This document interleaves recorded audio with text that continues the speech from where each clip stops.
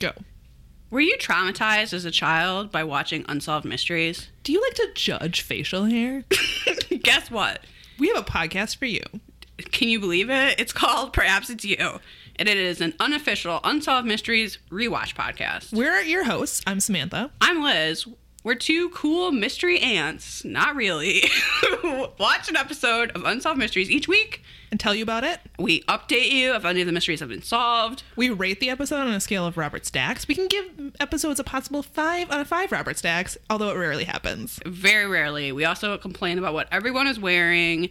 And it doesn't really matter if you know anything about Unsolved Mysteries or not. You should tune in because it's the #1 podcast on iTunes. Yeah, you can find us on Google Play, Apple Podcasts, most podcast platforms. You can also check out our website, perhapsitsyou.com, or find us on the social medias at Perhaps It's You. Yep. And get out there and solve some mysteries, bitches. Yeah.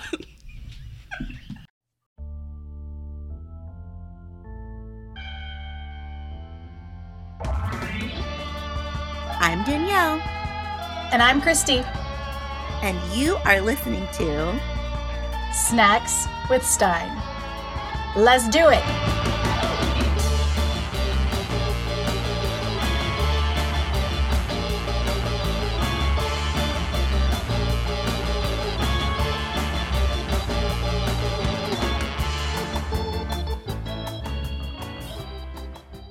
Hello and welcome to Snacks with Stein. We just heard from the Perhaps It's You podcast. So if you're like me and you used to watch Unsolved Mysteries with your family when it aired on public television every freaking time, like I can remember sitting on the carpet, then you'll enjoy their show. They literally go through every episode of Unsolved Mysteries from the very beginning. But before we get into our show, we have a new patron, which means a new Patreon toast. So everyone, please lift your glass as we toast Joshua Thomas. Danielle and I are wishing you a tasty beverage and a fancy cheese platter.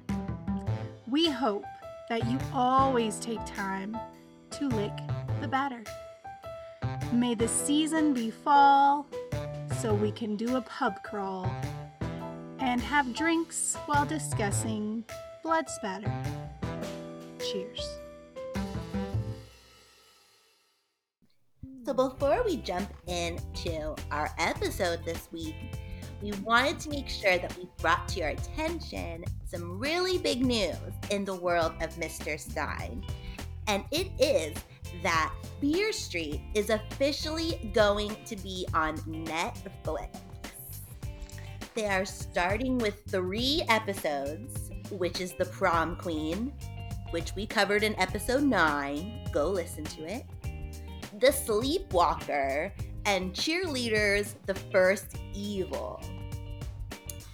So far, no other details have been released. I think they're shooting for a 2021 release, but with COVID and the like, who knows? But that's what we know so far.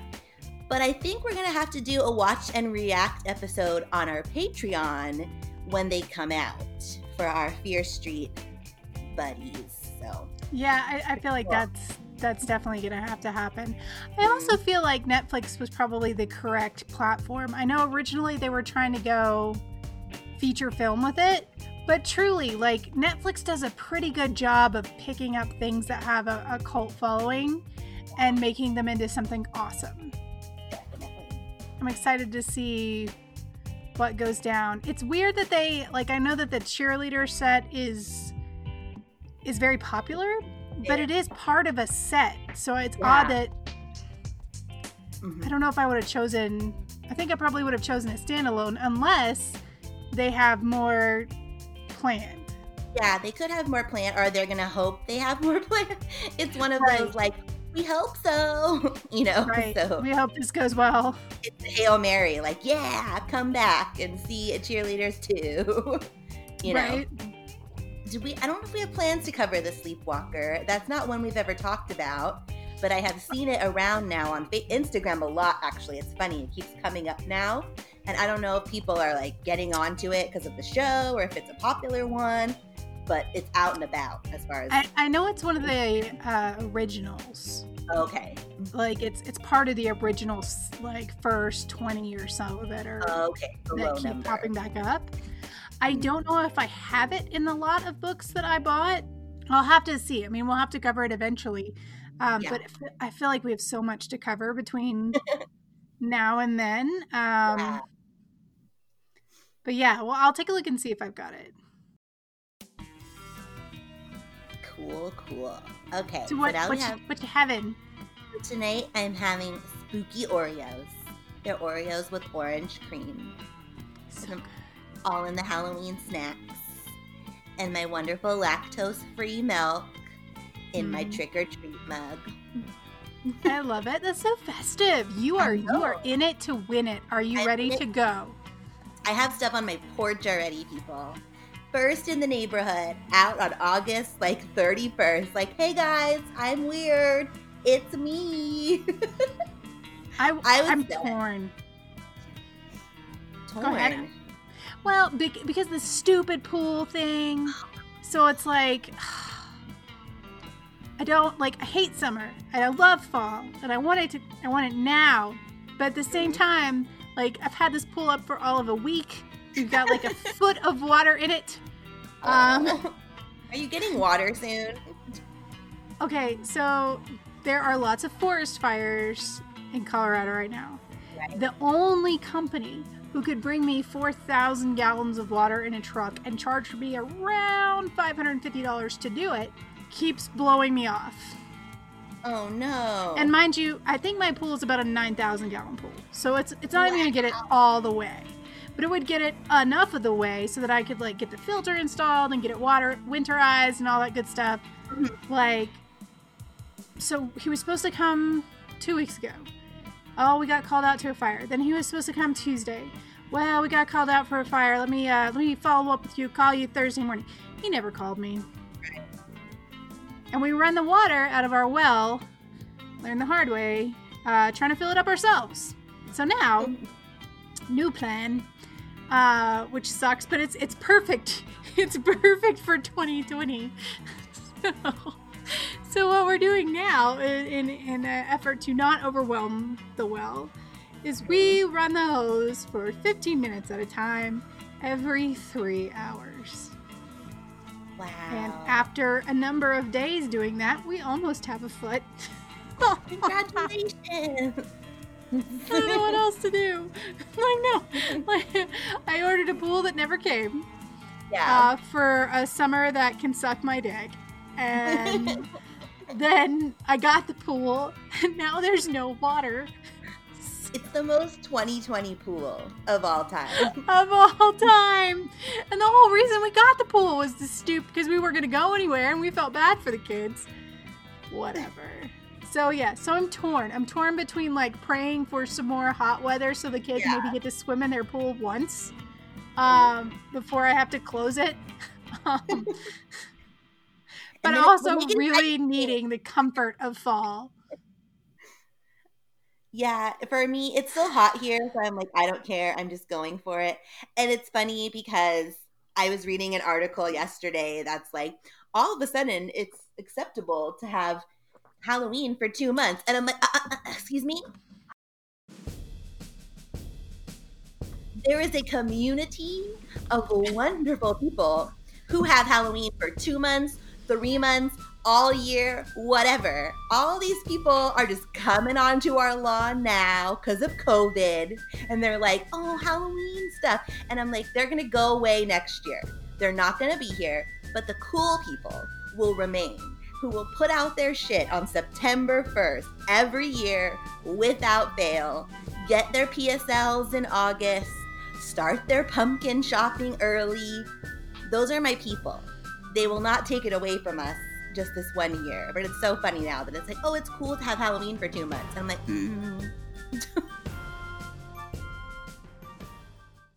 like, that no. was beautiful. So well said. I'm putting out decorations for 2 months because I have a lot. And it's stupid to put them up and then turn around and have to take them back down. I do the same thing for Christmas. Exactly. Mind your business. Yep. We put out, Christmas pretty much, we roll into Christmas because we keep a lot of the Nightmare Before Christmas stuff out for Christmas. Mm-hmm. Joke is that Skeleton Jack goes away and we put out the Santa Jack instead. And that's really the big change. Like, he's Santa now. And really all the rest of it stays out. And we have a ton of Christmas shit too. So we just roll it on in. It's like one box goes in, one box goes out. And then I always do Halloween early, but I made sure to do like way more early. So I'm like, it is the only joy I have in life. So just give it to me. Yeah, we needed to take control of this situation. Put pumpkins in the pool. There you go. Well, we're having an unseasonably warm September. So we made Natalie doesn't give a shit. She was in it when there was a few inches. So every day at recess, she's out there swimming in a foot of water. I love her. She's like, I don't care. Yeah, pretty much. She's out there singing and splashing. We all need her attitude in life. Yeah, we could learn a few things. Yeah, but if there's anything that's gonna get you in the mood for fall, it's gonna be today's episode. Because we have a haunted house, Fear Street. The haunted house, Fear Street. It is book 1 in a set of 3 that we're gonna be doing. We're gonna do something special with this little series within a series that we're doing of Snacks with Stein. We're gonna do haunted house bingo. Yay. It's a thing. So if you will pause your podcast, visit the Snacks with Stein Facebook group, leave a comment on the pinned post that's going to be there that you want to play, I will respond to you with your personalized bingo card. And you can play along. Well, they're randomized, so because everybody has to have a different card, or everybody would get the same thing. So if you want to play along while you're listening to the episode, all you have to do is mark off your spaces as shit goes down. Okay? I have been waiting to do this set for a while. Like I said, it's a set of 3, and I do remember reading these and loving these and reading them again. That said, it's been like 20 years, so I didn't really remember exactly what happens. So we're going to rediscover it all together. I don't know these. You don't know these? You've never heard of 99 Fear Street? I've heard of them, but I have not. I am completely not read unfamiliar. It. Yeah. All right, let's do it. Let me see. Now I lost my page. What's all your fucking fault? Hang on. I did want to wait for spooky season because these are the haunted house books for Fear Street. These are the stories that happen around this specific address. So this is like Stein's Amityville. Oh. The cover of the first horror features 2 young blonde girls. One has flowing hair and one has more of like a trendy kind of cropped cut. And they both look pretty, but they're very concerned. They have concerned face. And they're standing in front of a door with the number 99 marked in glowing letters. Also, there's like a floating book because she's not holding it. It's not sitting on it. And then there's like a butcher knife stuck in it, and then it's bleeding. I don't know why the book is bleeding. It's not something that comes up ever. So, random book that we don't like. That's how we treat books. We don't. The book is bleeding? Yeah, like somebody has stabbed the book, and there's a butcher knife like 3 or 4 inches deep into the middle of this book. And then there's like blood pouring from the wound. It's like the Necronomicon in Evil Dead. But not as cool. Not as cool. Copyright is from 1994 by Parachute Press. And I thought it was funny that there is a Fear Street book list on the inside cover. Like, remember where you used to be able to like order by mail? The good old days. Yeah, you'd write like a check and like tick off the books you wanted. And whoever owned this copy used this as either like a way to keep track of the Fear Street books that they own or have already read, because like some of them are marked through in like blue pin. Super cute. It is cute. It's something I would have done. I have one. I'm looking at my Goosebumps one, and they have that too in the back. Yeah. It has. They were $4.99. and check So what them would off. happen if we like mailed it off? I want to know. Should we just try? Just try. Like, Here's please write enclosed a check. We've got Thank you, check, Ashton. bingo. We're grandmas today. We kind of are. It's okay. Hey, I had an aunt that like bingo was her thing. She was from Wisconsin. She used to call it bango. And it was like she had like the hat that was like bedazzled that with like the bingo on it, and she had like a tote for all her dabbers. That's like goals, basically. Like my goal, this is a tangent, but my 3 goals for like my senior life, like when I'm like senior, like living status, it's either 1, work at Disneyland and be like the old grandmas that work there because they're like my favorite. Mm-hmm. 2, be like those bedazzled people that play bingo, or like one of those people, like full on cat sweaters, bedazzled hats, everything. Yes, the Or best. be that kind of same aesthetic, but more flashy in Vegas at a casino. Just sit at a slot machine all day. Yes. Like my pennies and just go boop. Like that's my 3 grandma goals. It's goals. Hey, I may already be there. I was watching my novella the other day, and there's a scene where like the old ladies go to play bingo, and I thought in my head, that'd be fun. Fun. I want to go. My mom loves bingo, and she's not a grandma, and she loves bingo, like loves it. So, but she went on some cruise, and they played bingo on the cruise and stuff. I was like, well, it's better than just drinking all day. Then you can drink while playing bingo. So, Yeah, Either on a way. cruise. Yes, it's all good. So here's the weird thing. This one had no tagline. oh, You can flip to the back, and above the description, it says the scariest address of all. that's my house. Just kidding. Right? Today's story starts with a prologue, and it's titled 1960. So I assume that's where we're going. Jimmy is working a summer construction job, and he's talking with some other workers. He is over this job. Fuck this job. This job is bad luck. They've had 3 guys who were building this like house on this crew somehow leave the job already. Like one of them had a heart attack. The other one kind of mysteriously like fell off the roof. They had trouble pouring the foundation because bulldozers started to pull up human bodies. Oh, A lot of them. A lot of unmarked graves where the house that they are working on now sits. weird. So they've gone down to the basement. They're going to fill some cracks in the foundation, which by all accounts should not be there because the foundation is brand new. They're talking about their plans for the night, and Jimmy accidentally stabs his hand with a screwdriver, trying to open a can of caulking. In a moment of frustration with his new injury, he kind of like kicks the basement wall, and a crack forms where he kicked. What the fuck did these guys use to bore this foundation? But I digress. So the crack starts to grow in front of them, and it gets wider, and they start to hear this like scratching and squeaking. And then rats start to pour from the crack, followed by a big black shadow. The shadow surrounds the boys, and when it lifts a moment later, they're dead on the basement floor, surrounded by rats. Ew. So ends the prologue. Now, Callie and Cody with a K are twin sisters. They are fraternal twins. They are not identical. They're driving with their parents and their 9-year-old brother James to their new house on Fear Street.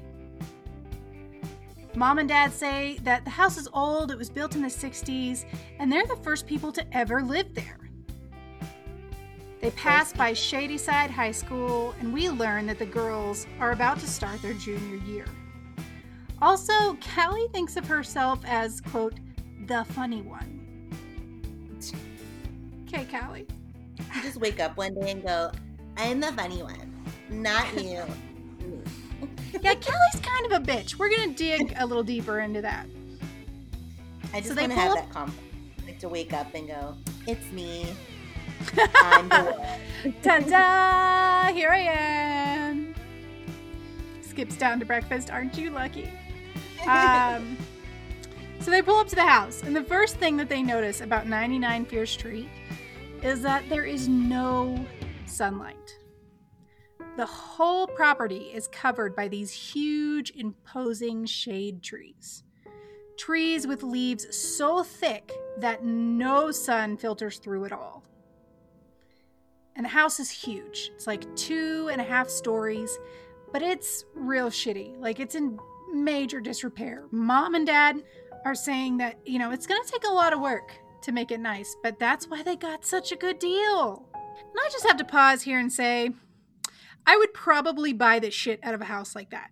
I mean, it's big, old, fixer-upper with tons of established old trees. Yes, please. Sounds I mean, nice. aside from like mentally picking out paint colors, I'd be considering like where all the Christmas decorations would go and the Halloween decorations would go. Maybe we could head to Lawn Lovely and score some like ceramic ducks. Who knows? Lovely. You like that? You like how I did a throwback? I would get some worms with hat. But once they get out of the car and start looking around, it's established that Cody is a spooky bitch. And Oh. everyone makes fun of her for it. She immediately calls it and is like, this house is haunted as fuck. And explains all the reason why a spirit would haunt a property, to which her whole family spook shames her and tells her to stop reading all these paranormal books. It's weird. Just be normal. Be normal, Cody. How rude. Be normal. I know. Rude family. Yeah, it gets better. Brother James is kind of a little shit. But he's 9, so that's kind of to be expected. Yeah. So they start unpacking the car, and the first box that Callie's mom hands her, box marked Good China. Bitch, what? Who brings the Good China box in first? But I mean, you don't want it to get broken, so you want to make sure it's in the house and safe. I guess. I don't know. I feel like I would bring in I don't know what I would bring in first, but it sure wouldn't be like the occasional China. No, it's the once a year China. Yeah, it's exactly what it is. Okay. So Callie's carrying the box up to the house when a tree branch breaks overhead and it comes crashing down. She jumps back and it obliterates the box that she's holding. Au revoir, Good China. But at least it wasn't her head. So everybody rushes over to make sure she's okay. There's a lot of nervous laughter about this weird thing that happened right off the bat. Cue the mysterious real estate agent, Mr. Laurie, who has a fake smile, one that doesn't quite reach his eyes. Ew. And he kind of folds out of the darkness on the front lawn, asking if everything's okay. Dad recognizes him and introduces him to the family. The girls ask Mr. Laurie why the house hasn't been lived in until now. And all he can say is that the house has been unlucky. Haunted as fuck. He says that he just wanted to welcome them. And then he bounces. They all leave the broken china and head inside to check out the house. So Okay. he came out of nowhere, and then he's like, bye. Yes. They didn't say he drove up either. Yeah, you said he just folded out of the dark. So, okay, quick aside, since we're on the topic of sinister real estate agents, Yes. I watched Vivatrium. Oh, it's Vivarium, right? Is it Vivarium. It's on Amazon Prime. Have you watched that shit? No, I haven't watched it yet. It's in my watch list. Okay, when Is it you good? do, I need you to talk to me about it. Okay. I'll try to watch it next week. It's old school Twilight Zone fucked up, and it gets weirder and weirder, and there's not many answers at the end. Mm. So I'm so curious to hear what your take is. I'll try to check it. I'll have it. But there's a sinister real estate agent in that movie. Oh. There's a theme of sinister real estate agents. Yes. Sinister. So Callie walks around with Mom looking at all the rooms, and she's shown the room that's supposed to be hers. Mom is enthusiastic because, it's so big. But all Callie can see is like peeling paint and some, big nasty brown carpet with like a stain in the middle. And Dad assures everyone that with some new paint, some wallpaper, some new carpeting, everything will look different. Mm-hmm. And he's not wrong. Some houses just need love. James is complaining there's not enough room for them to have a game room. And then he runs off to check the basement to see if they could put a pool table and a ping pong table down there. The girls follow James to the basement, where all they find is the furnace and lots of cobwebs. And huge, crazy, attacking rats. Are they attacking rats? Yes. The rats chase them back up the stairs screaming, and they slam the basement door behind them. Mom and Dad rush in to see what's going on, and they say what they found. And Dad says he'll have to get an exterminator out here as soon as possible. Then they suggest that they all head into town for dinner when the doorbell rings. Who's at the door, Danielle? The real estate agent. No. Oh. It's Mr. Hankers, the neighborhood handyman. There's a neighborhood handyman. Yeah, it's not suspicious. He saw the U-Haul outside and thought he'd stop by to see if they need any work done on the house. Mom is so happy about this super convenient, helpful stranger. But Dad, thinks to ask for references, and they talk about price for 5 seconds. And then he decides Mr. Hankers is hired. And they show him to the basement to set traps for rats.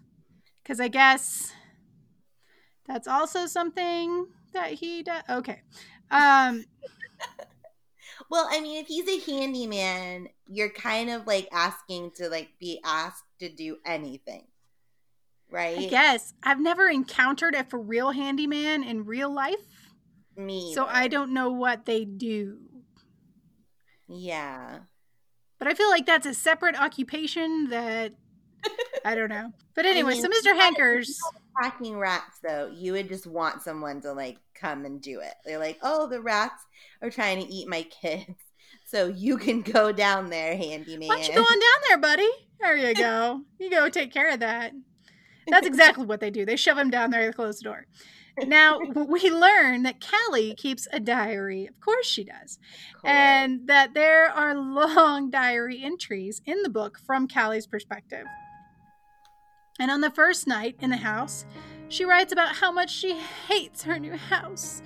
She can't stop thinking of Rick with a capital R, who I guess dated Cody first, but there's drama now between the sisters because Cody claims that Callie stole Rick with a capital R from her.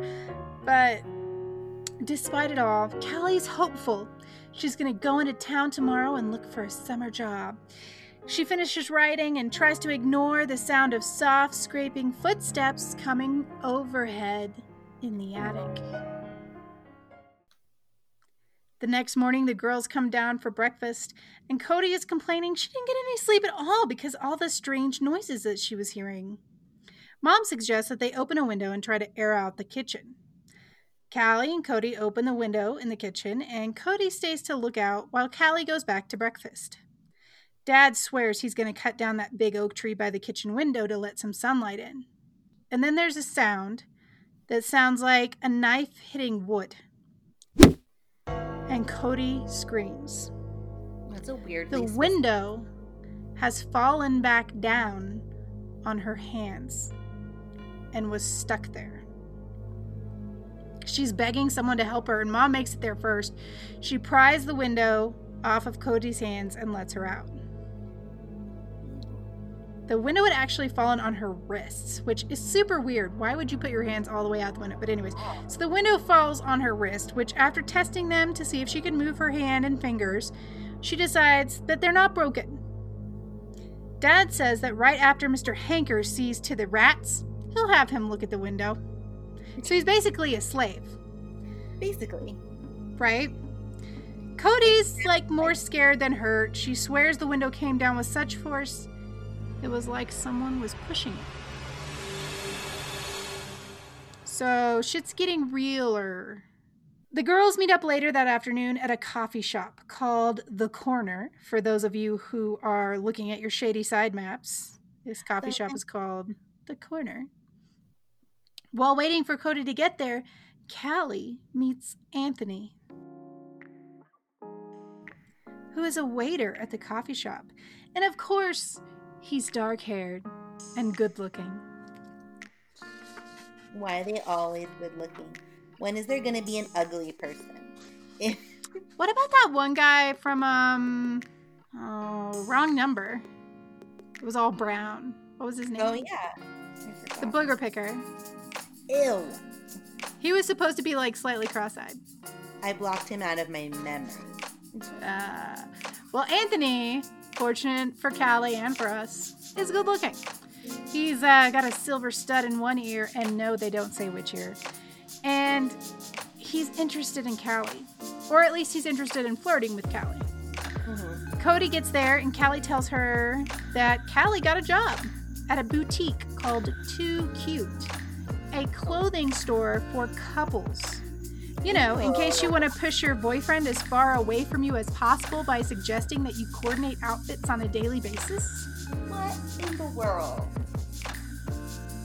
Apparently, there's a large customer base because they have a freestanding store. I want to open one of those. And no, Danielle, before you say it, planning family t-shirts for Disney is not the same thing. And they love it, by the way. They sure do. Where your husband is like, actually, he's a big nerd. He's as into it as I am. Like we wear the Monsters Inc. Mine says Schmoopsy Poo, and his says Googly Bear. So you're those people who buy those couple shirts. Oh, and we make the kids do them too. You. Hey, I only have so many years to force my children to do things. Live it up. Cody did not find a job, but she's super jealous of Callie, who seems to have already picked out a cute guy to date. They head back for 5 minutes. They have, but she has already been like, and it's you. I don't know if she's just real thirsty. Like, I don't know. But that seems to be priority one for her. I just wanted to confirm the timeline. No, you are correct. You are correct. So they head back home. They're going to tell their parents how the job search went. And they find them all in the kitchen, where the only good thing that has happened so far happens. They got a puppy. Yay. A floppy-eared lab puppy. Oh. And his name is amazing. Danielle, would you like to guess what the new puppy's name is? I know I'm wrong, but I'm going to go with Pumpkin. Cute! No, it is not Pumpkin. So here's the thing. The dog's name is Cubby, but when I first read this through, I really thought that I read the name as Chubby. So I'm changing it. So from now on, the puppy's name is Chubby. Deal with it. It's cuter, and I love it. Fat shaming the dog. No, I want a tiny lab puppy named Chubby. Chubs. I love it. So from now on, his name is Chubby. Okay. They sit down to a dinner of roast beef and talk about rats in the basement. Yum. I know, right? Turns out Mr. Hankers has been down there all day dealing with them. And my first thought was, the fuck is Mr. Hankers doing? Like, is he fist fighting them one at a time while other rats held like tiny fistful of money and yelled out bets? Yep. Mr. Hankers, set some traps and fuck off. I'm very concerned about this guy's qualifications. That movie, Willard. Wasn't that the rat guy? I guess. I think but like Willard. Seriously, when he said that like he's been down there all day dealing with the rats, I was like, it's got to be like a Fight Club thing where he's like, come on, next one, like let's go. Just one at a time. One at a time. Fuck these rats. So then another confusing thing happens. Mom says that she's hired a housekeeper today. Mrs. Nordstrom, who turns up out of nowhere, just like Mr. Hankers did. So, okay, I get the feeling that this is not a rich family. Okay, they buy an old house, the girls immediately look for summer jobs, but somehow they have the money to hire staff. But wait, there's more. Dad suggests that because Cody didn't find a job and she likes fix-it-up type work, she should just stay home and help them fix the house. He'll pay her by the hour and everything. It'll just be like a real job. Cody agrees. Dad happily picks up the knife to start carving the roast beef. Callie slides behind his chair to get something from the kitchen when Dad jerks forward, and instead of landing the knife in the roast, it circles back and buries deep in his side. Ew. There's a beat, and Dad yells that Callie pushed him. She yells back that she didn't. There's no way she could have pushed his arm without anyone seeing it. And Mom takes Dad upstairs to see if he needs stitches. Cody says confidently that she knows it was a ghost that pushed him. She knows it. Cody is Zach Bagans in this. Anytime it's a ghost. That fell off the wall, it's a ghost. That's Cody. Cody's going to poke her head around and be like, it's a ghost. Anything that happens. You sneeze, it's a ghost. It's a ghost. Dude, bro. Okay. Dad did in fact need 12 stitches, which is a pretty big gap. That's a decent wound. The girls are talking late at night in Callie's room after Mom and Dad get back from the emergency room. And Callie asks why Cody always has to talk about ghosts. And Cody says that she knows it was a ghost who stabbed her dad. She says she felt a presence in the room right before it happened. Callie basically calls Cody a freak, tells her she has to stop with all this ghost crap. Ghosts aren't real. And Cody just needs to grow up. Cody tells Callie to go fuck herself, and she knows what she knows, and she leaves and goes to bed. That night, Callie is pulled from a dream by the sound of 3 light knocks on her door. She calls out, but no one answers. The knocks happen again. She goes to the door, opens it. No one's there. She goes back to bed and she hears them again. But this time she pulls the covers over her head and pretends not to hear them. Which makes me wonder, do you sleep with your bedroom door open or closed? Closed, generally speaking. We leave ours open, but mostly because I have to hear the kids. I have to hear if they... But I'm trying to remember if before then, if I ever bothered to close the door, when I had an apartment or... Well, in an apartment, we didn't, because we were by, it was kind of, we didn't need to, but Oh, I guess, yeah, if you're going to live with other people, okay. Yeah, I guess depending on your living situation,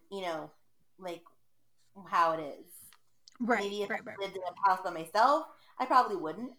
The next morning, Callie gets a call from the boutique saying they're doing inventory and they don't need her to start work until Monday. So she's free to help Cody and Dad work on the porch. Mr. Hankers and Mrs. Nordstrom have shown up for the day. He goes down to the basement to engage the rats in hand-to-hand combat, and she starts cleaning. He's back for the rats? Apparently, one day wasn't enough.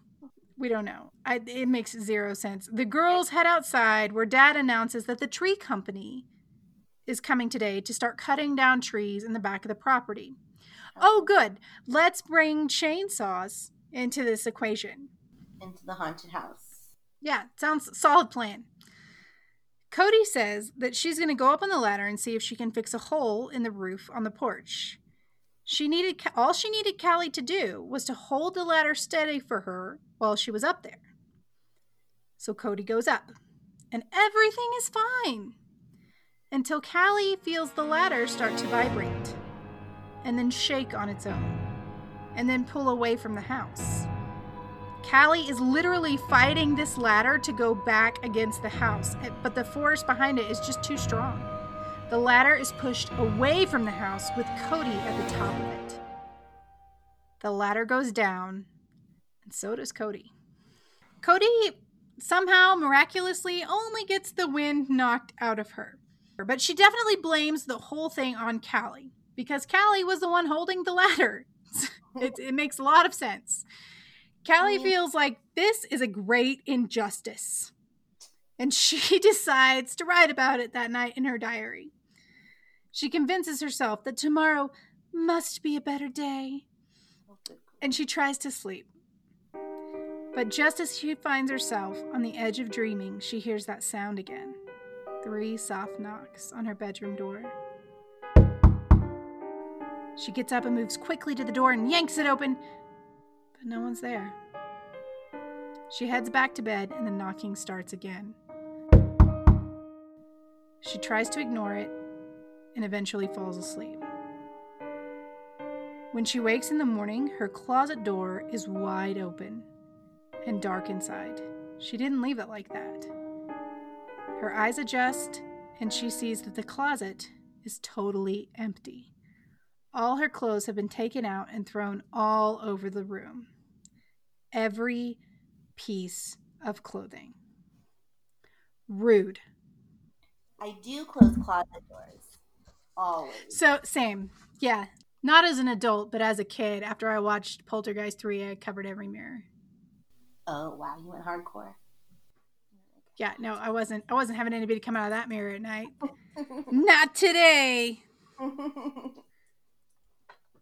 She gets dressed and she goes downstairs. And the scene downstairs is weird, okay? Everybody's at each other's throats. James has started looking around for Chubby. He can't find him. Cody is bitching about the eggs. Dad is bitching because Mr. Hankers is still battling the rats. Mom is bitching about Cody not eating the eggs. Mr. Hankers blows through on his way downstairs to battle the rats. Mrs. Nordstrom says that she needs to go to the basement for something, but not to worry because she's not afraid of rats. They're afraid of her. Oh. That's a totally normal thing to say, Danielle. How dare you? How dare you?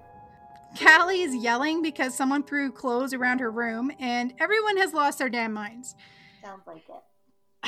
Dad orders Callie to the front yard to look for Chubby. She's really pissed that no one's listening to her because she has to be the center of attention all the time. She steps out onto the front porch into a puddle of blood. Ew. And they follow the red stream with their eyes, and they can see that the number 99 has been painted in blood on the front of the house. And Callie screams.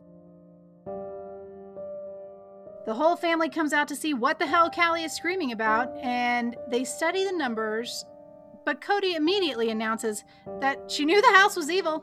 She tried to tell everybody this is just the house trying to communicate. Dude, bro. They decided this is not blood, it's actually paint, as you probably had guessed. And Mom and Dad are like, this is kind of a mean prank. Like, we haven't been here very long. We don't know anybody. Who would do this? James is still calling around trying to find Chubby, and he's getting pretty upset, understandably. Go find that puppy. He cannot find his puppy. It's day 2 with the puppy, and we can't find him. They're bad dog owners. Seriously, kid, you had one job. Whatever. So Callie changes and goes with James to go help look through the neighborhood for Chubby. They're going to go look in the front yards to see if maybe he just ran off down the road. They're walking down the street, and they're looking in front yards, and they're calling out for him when Callie sees Anthony, the cute kid from the coffee shop. He's mowing a front lawn a few houses down, and Callie goes over to talk to him and asks if that's where he lives. Could she be that lucky? Nope. He just mows lawns for extra money on weekends. There's no way in hell he would ever live on Fear Street. And Callie's all like, well, what do you mean? What's wrong with Fear Street? And Anthony does the thing that all Shady Side kids do when they explain Fear Street to newcomers.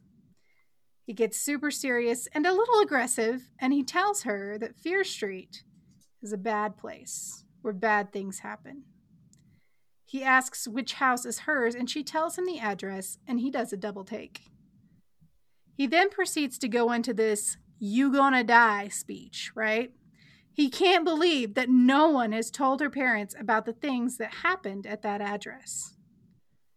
She invites him over to have lunch and to tell her the story, but he doesn't really want to go anywhere near that house. But she's kind of cute. Yeah, okay. He's going to come over for lunch. So they keep searching. They can't find Chubby anywhere. James goes home and cries, and Callie promises him that she'll help him look right after lunch. Anthony shows up and suggests, hey, maybe we should just eat outside. It's nice out. He doesn't want to be in that house at all. Mm-hmm. And she's like, okay, cool. So she and Callie and Cody make some sandwiches, and they go eat under a big apple tree in the backyard. And they all listen to Anthony's story about the house.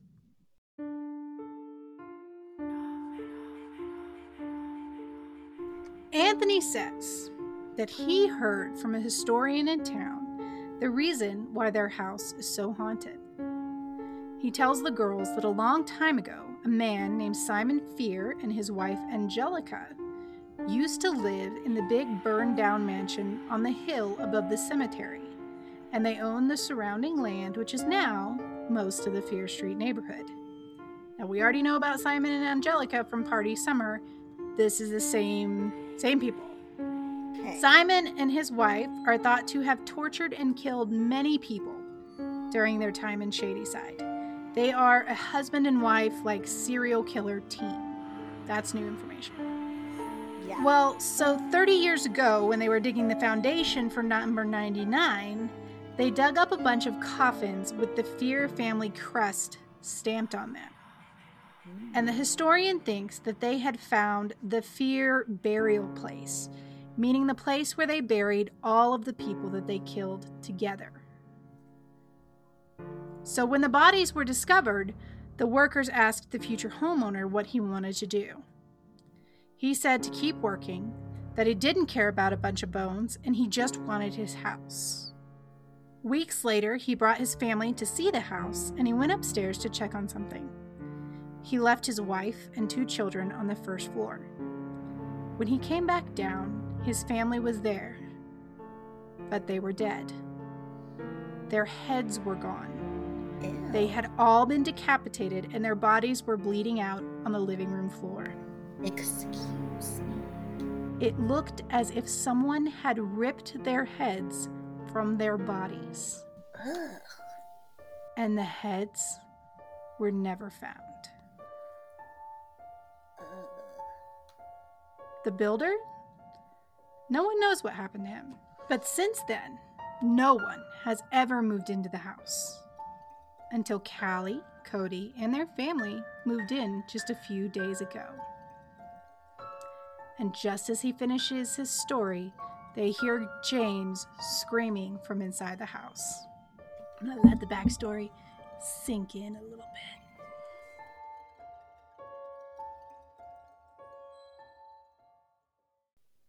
That's a gory one. Ain't it? Mm-hmm. And it's so efficient. I mean, really, we're not gonna mess around with days of oh, this cup flew across the room, or we're just gonna take your head off. Yep. Just that's it. Bye, thanks. That happened quickly. I like that. It's just one and done. You know the shit's effed up. Get out of here. Yeah, pretty much. They all drop their lunch and they run to see what's going on. They run into the kitchen and they hear James yelling outside. So they go out back and James is yelling for Chubby. He says he was in the kitchen and he could hear Chubby barking outside. But now that he's outside, he can't hear anything. They go into the kitchen and they see if the puppy was in the house, and maybe James just thought he was outside.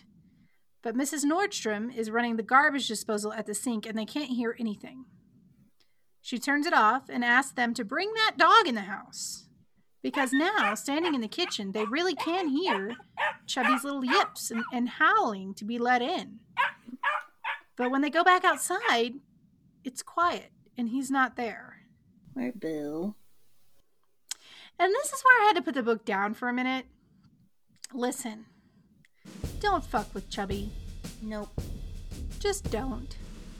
Can we all agree that adorable lab puppies named Chubby are to be left alone?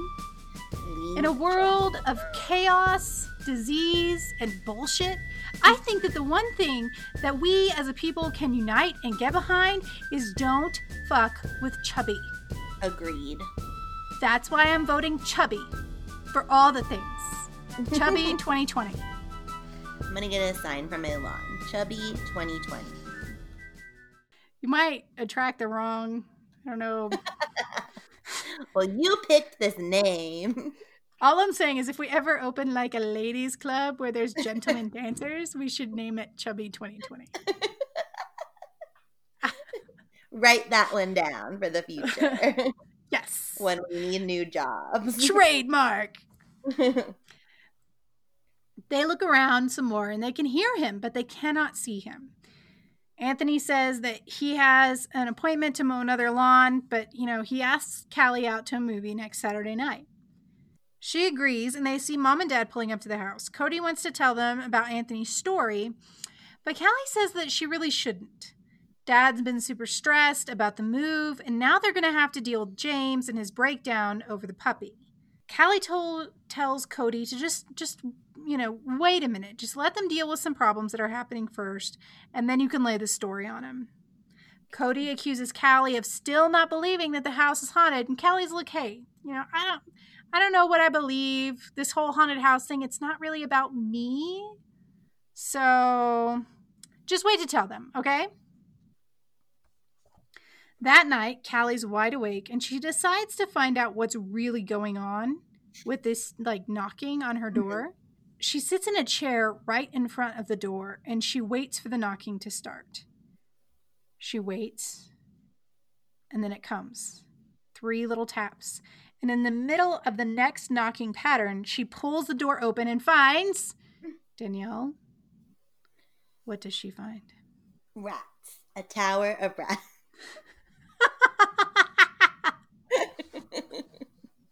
They're all standing on each other's shoulders. I don't know if you're a Muppets fan, but Muppet Man. What they do. Yes, when they have a trench coat on. Yeah. That would have been much better. I love that. Unfortunately, no. That would have been better. Rats in a trench coat. It's her twin sister. It's Cody. Which I'll admit that, I kind of guessed Cody was doing the knocking just to fuck with her. Yeah. But Cody then goes on to confess that she's also the one behind the closet incident and the red paint on the front of the house. She's just a butt. Kind of. She explains that she was pissed and concerned. No one's going to believe her that this house is haunted. So she was trying to convince them. They're definitely all in danger. They need to understand that. She was just helping them understand. Right. Callie is furious, not only about what Cody has been doing to her, but also the stress that she's been putting on her whole family. She tells Cody that she hears Dad talking to himself after dinner and muttering about Chubby and the house. Callie makes Cody a deal. She won't tell Mom and Dad what Cody's been doing, but Cody needs to drop all this ghost shit for a while. Cody agrees because she does not really have a choice. She doesn't want to get in trouble. And then they all go back to bed.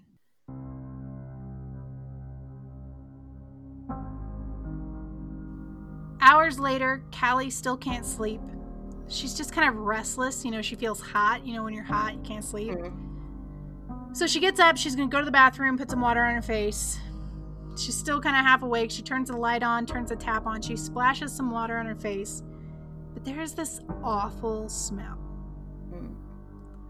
She's half asleep, but now she looks and sees at what's coming out of the tap.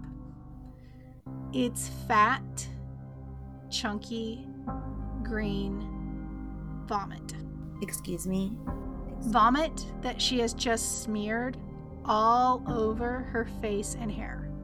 Oh my God, no. Yeah. I'm done. I'm hanging up the phone. Oh, it's getting worse. You have to stay in here. I have to do it. You have to do it too. Bar. I can't do bar. She turned. Neither can she. Head. Neither can she. She turns and like gags and retches, and then like Cody comes in to see what's happening because she thinks that Callie's getting sick. But when she smells it, she kind of starts to retch too, and now the sink is filling with chunky green vomit, and it's not stopping. It's starting to overflow. Mom and Dad come running in to see what's going on, and the girls are trying to stop the flow with like towels, and they're turning the knobs and nothing's happening. James comes running in yelling, he can hear Chubby barking again. But Mom says she can hear it too, but it seems so far away, and Mom and James go downstairs to look for Chubby.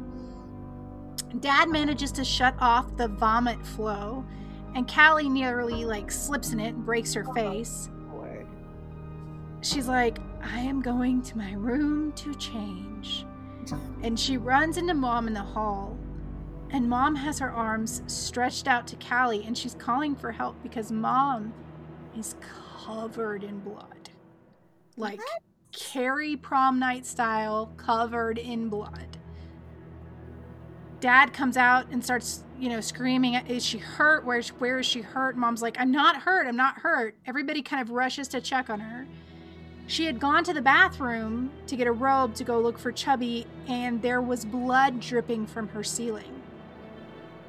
And they all rush to the master bedroom, where there's a huge puddle of blood just like spilling down from the ceiling. Dad's like, it's coming from the attic. There's something up there. So guess what he's gonna do?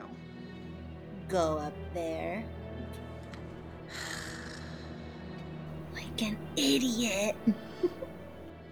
I don't know. Like we're judging McJudgerson, but like I mean, I guess you would want to know. Yeah. No, I don't want to know. No, we're done. He's gonna go look. So they listen, they hear his footsteps on the ceiling. He walks across the floor and then he stops for like a good minute. Then he comes back down. He's completely white. He announces he found the source of the blood. Danielle, would you like to guess? I don't want to say it's the dog. It is not the dog. It's more piles of rats. I feel like rats wouldn't contain enough blood. Well, there's like a billion of them. Like Muppet. Oh, that's true. Right. They ditched their trench coat and then. I'm just going on this train of Muppet Man rats now. You're seeing Rizzo, not killer like horrible rats. No, like Rizzo and his friends. Like a friendly Brooklyn rat is going to serve us pizza. No, it is heads.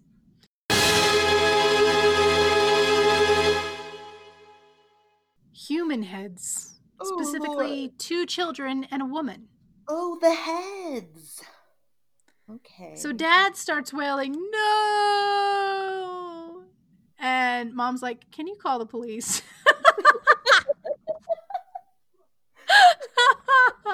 And Stein has never gotten it more real or correct in that moment.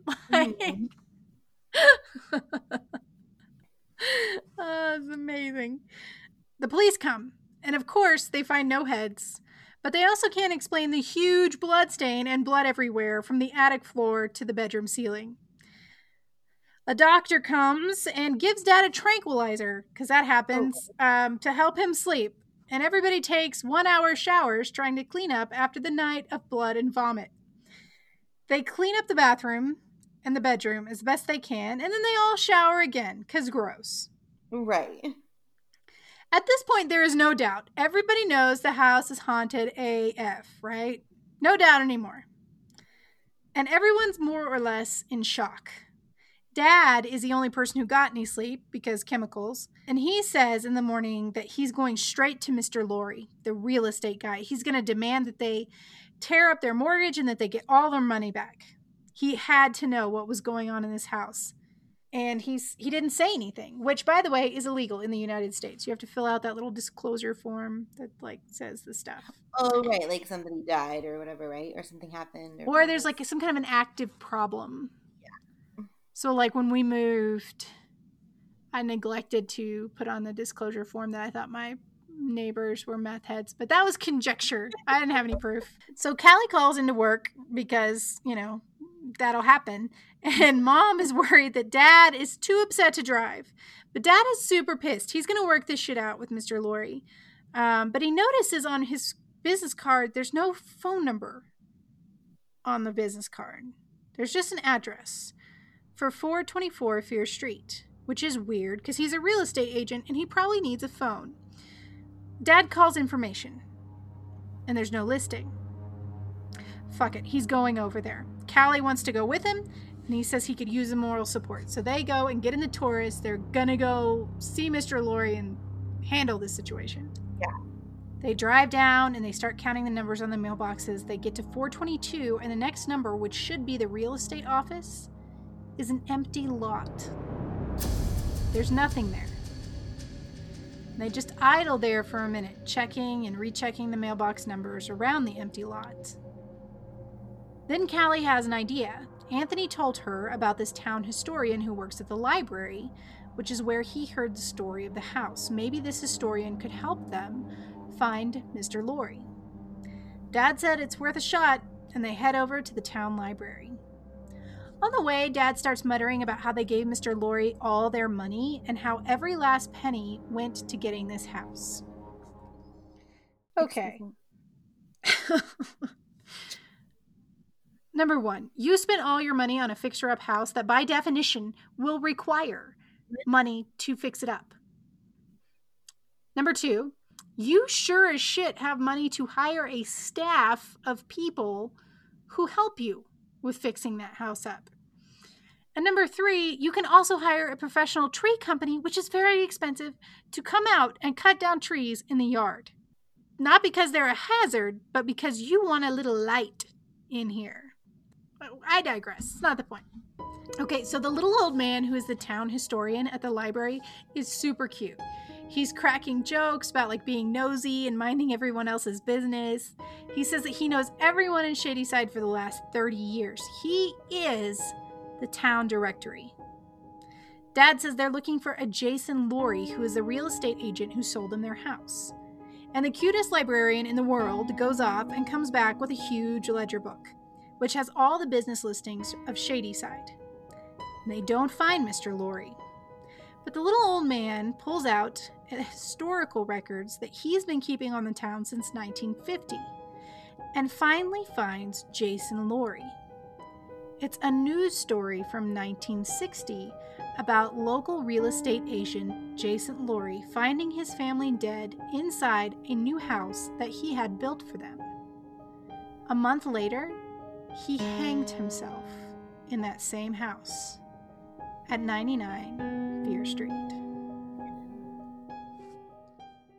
The next chapter is all a diary entry from Callie. She writes about how they're all so afraid now, but how they can't leave because they don't have any money to move anywhere. They're stuck. Dad is slowly breaking down. James, this poor kid, keeps being tortured hearing the cries of a puppy that he can never find. So he's not doing very good either. And Mom and Dad have him signed up for day camp for no other reason, just to get him out of the house. Another thing they probably shouldn't have money for, but whatever. But he doesn't want to go to day camp because he doesn't want to leave Chubby. Callie has been going to her job at the boutique every day, and Mr. Hankers keeps showing up and heading down to the basement. So really, no work is going forward on the house. They're all just trapped there, waiting for the next terrible thing to happen. So what does Callie do? She heads down to call Anthony and picks up the phone and asks him to come to her house tomorrow for a family dinner. When he hesitates, she starts teasing him about, is he really afraid to come to their house? Bitch, you were just writing in your diary about how terrified and fucked up your whole family is. But she basically bullies him into agreeing, and she promises that nothing will happen. Nothing bad's gonna happen. So, we've already established, but Callie's kind of a selfish bitch, okay? Really? If everyone dies a horrible death, that's fine, as long as she gets to see her boyfriend. The next night, Anthony shows up on time, looking hot in black jeans and a striped rugby shirt. She meets him at the door and she lays one on him. She just needed to be kissed. Aw. And they have a nice long kiss, and then she pulls away and she tells him, my parents aren't home. They're visiting relatives, and they took James with him. And Anthony's like, so it's just you and me? And that's about the time Cody pops her head around the corner and was like, yeah, and me. But they still have a nice time. They make spaghetti and brownies for dessert. They talk about how they can't wait for school to start and how the summer is kind of blown. I feel you. But there's laughter and conversation for the first time since moving into 99 Fear Street. Anthony starts cleaning dishes. He takes them to the kitchen. They need to hurry up and clean up because Anthony's taking Callie to a movie at the mall and they don't want to be late. Then there's a scream from the kitchen. It's Anthony, bent over the sink with the garbage disposal running.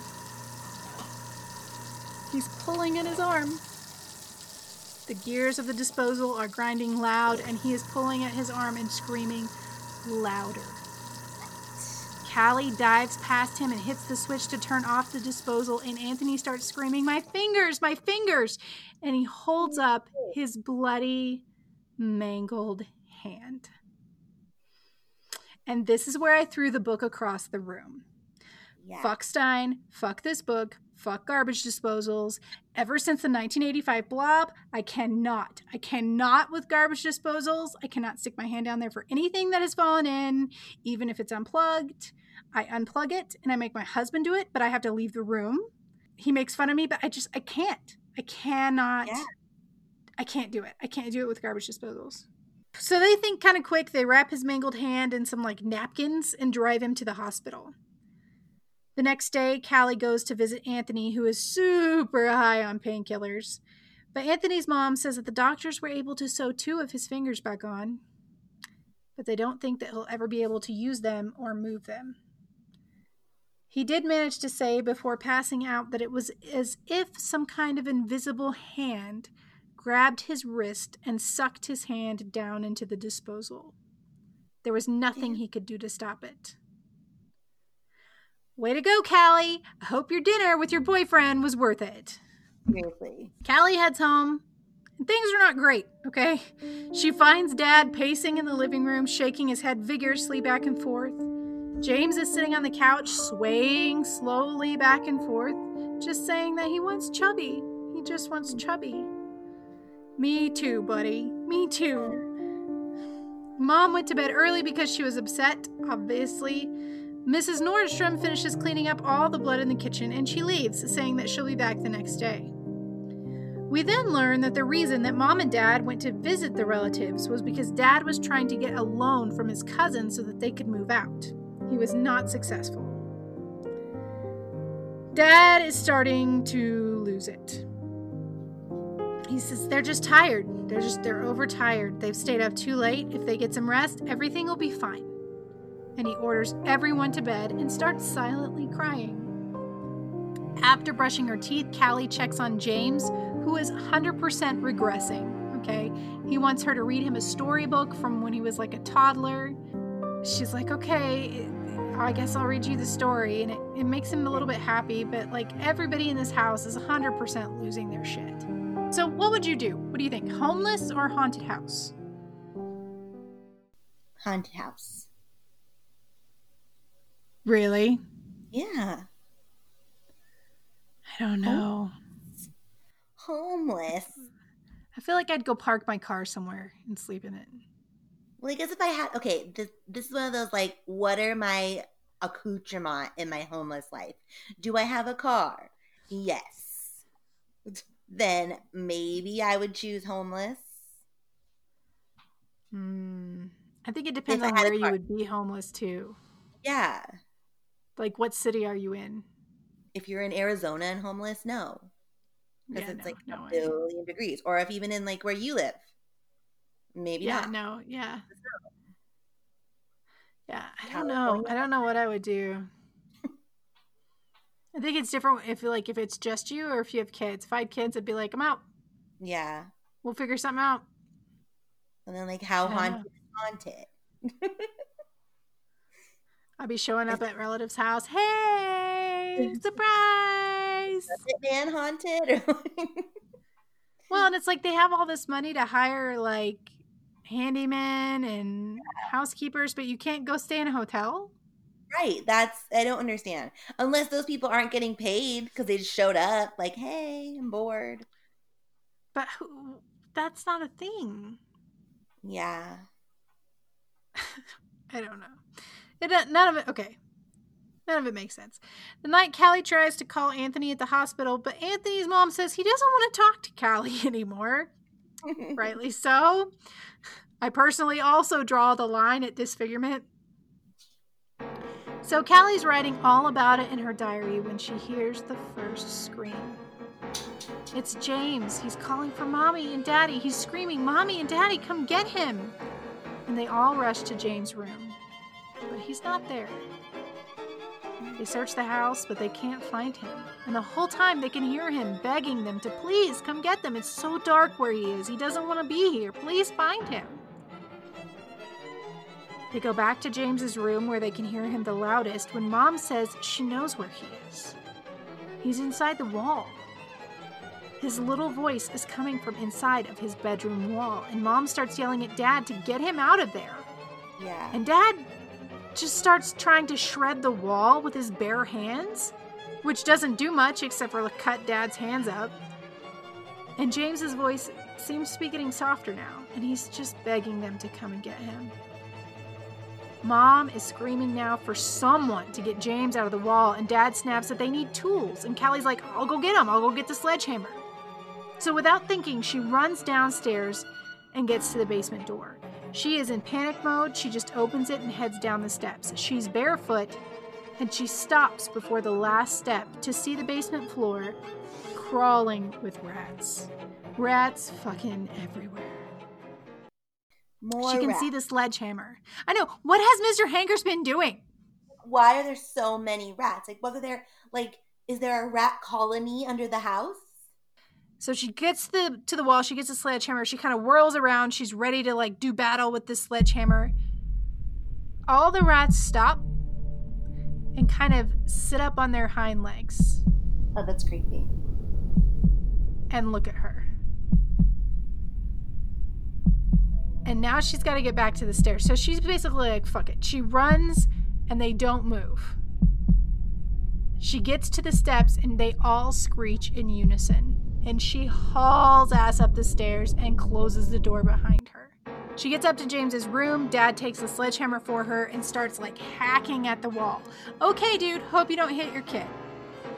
Whatever. Yeah. But he's hacking away at this wall. He's in a panic. He's got to get his kid out. Even if it kills the kid, he's going to get him out. After several minutes, he makes this huge hole in the wall. Here's the deal. It's an empty hole. Normally, you would expect insulation, wires, the next room, but this is a dark, empty hole that just opens out into nothingness. And guess what? James ain't in there. More rats. It's just a black, cold abyss. Okay. And they all stand there looking at it. And James starts to cry out again, but this time it's coming from downstairs. So Mom yells, he's downstairs. And then they all rush into the hallway, and Mom's out front at the top of the stairs when she cries and falls. And they can hear her hit every step on the way down. The girls get to the bottom of the stairs. Dad's hunched over Mom. They're trying to figure out if she's okay.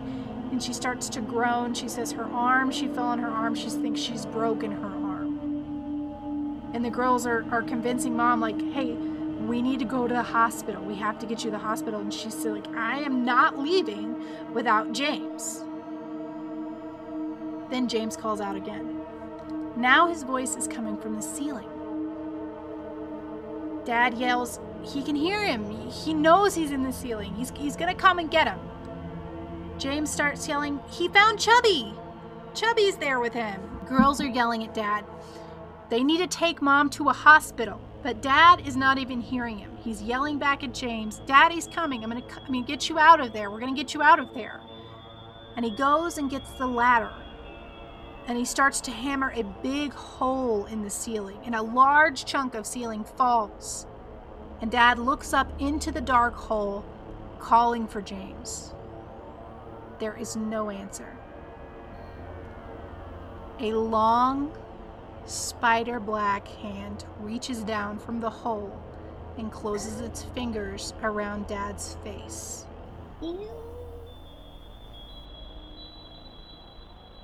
It waits for a minute, and then the hand retracts back up into the ceiling, and Dad starts yelling for someone to please help him down the ladder, because he can't see.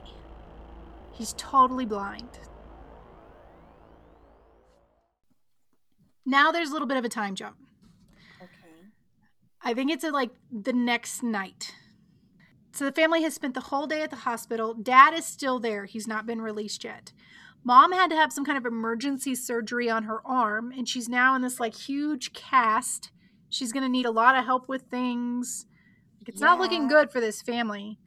No, they sound like a mess. At the hospital, they called Dad's cousin to ask if the family could move in with them for a while, and the cousin said sure that they could. So the plan was to pack up some stuff and head to the cousin's house once Dad got out of the hospital.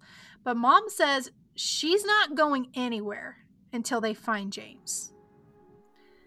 The girls calm her down, they have her rest, they all try to get some sleep, and Callie's laying in her bed going, how is anybody gonna sleep in this house?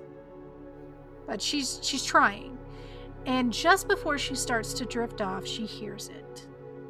The 3 soft knocks. Fucking Cody. That is sick. How could Cody do that right now? So she runs and opens the door, and she sees Cody fleeing down the hallway with her long white nightgown kind of flying behind her, and she's yelling at Cody to come back. Her sister turns, and she's got this creepy ass smile on her face. But as Callie gets closer, she sees it's not Cody. It's not Cody at all. It's Callie. She's staring at herself. And the smile on wrong Callie gets wider, and she points back to Callie's bedroom. The thing told Callie to go back to her room and read her diary. So Callie runs back and opens the diary, and she sees scrawled in all capital letters, I died tonight. OMG. Callie screams, and the floor at her feet starts to bubble. It turns into black, bubbling, burning tar. It closes over her feet, and she's stuck, and it's burning her, and she reaches down with her hands to try to grab her ankle and pull her foot free. But as she does, about a dozen black tar hands shoot up out of the rolling pile and grab her wrist, burning her and pulling her deeper, and she's sinking and screaming now. And she screams for Cody to help her as she gets sucked further and further down. Cody comes to the doorway, but she's frozen for a minute before she snaps out of it and tries to pull Callie out. But it's too late. As the tar moves farther up Callie's body, she can now see the outlines of dead faces, dead screaming faces in the tar. And Callie is completely enveloped. She died. And we know this because in the next second, her ghost flies up out of the tar, filled with the hatred of the dozens of ghosts of 99 Fear Street. And now we get another little time jump. It's a few days later. Callie's ghost is watching Cody and Mom and Dad pack up what they could to leave. Dad is blind. They've given up any hope of ever seeing James again, and they're just trying to get out of there as fast as they can. Callie's ghost is pissed. Why do they get to live? And why does she have to be dead? And as they load up the car, Cody looks up at the window and she can see Callie watching them. She tells her parents, I see Callie, but her parents aren't done. They get in the car, they don't even look. Cody calls up to her and says she'll come back for her someday. And then they leave. What? And then there's an epilogue, because as you know, this is a 3-book set. And the epilogue is just about ghost bitch Callie watching Mr. Lorre move a new family into the house on 99 Fear Street. They have a teenage son, and Callie is super excited to have new people in the house to torture. And that's how it ends. That's intense. That's why it was so long, because I couldn't really leave anything out. Right. Now, if you are playing bingo at home, somebody definitely should have got bingo in it by now, because I put all that shit on your bingo card. So as it's happening, you can mark it off. But yeah, that's, usually his stories have somewhat happy endings. Well, sometimes. I guess not always. But you always have a little bit of hope. But this is one where he came real close to just killing everybody. Yeah. Cray cray. But also good. Like, that's what you want. Yeah. From a haunted house. I did feel like it was kind of a ripoff when the kid goes missing and they could hear his voice. Mm-hmm. I was like, oh, are we doing Poltergeist now? I don't know. Yeah, I could definitely see some parallels there.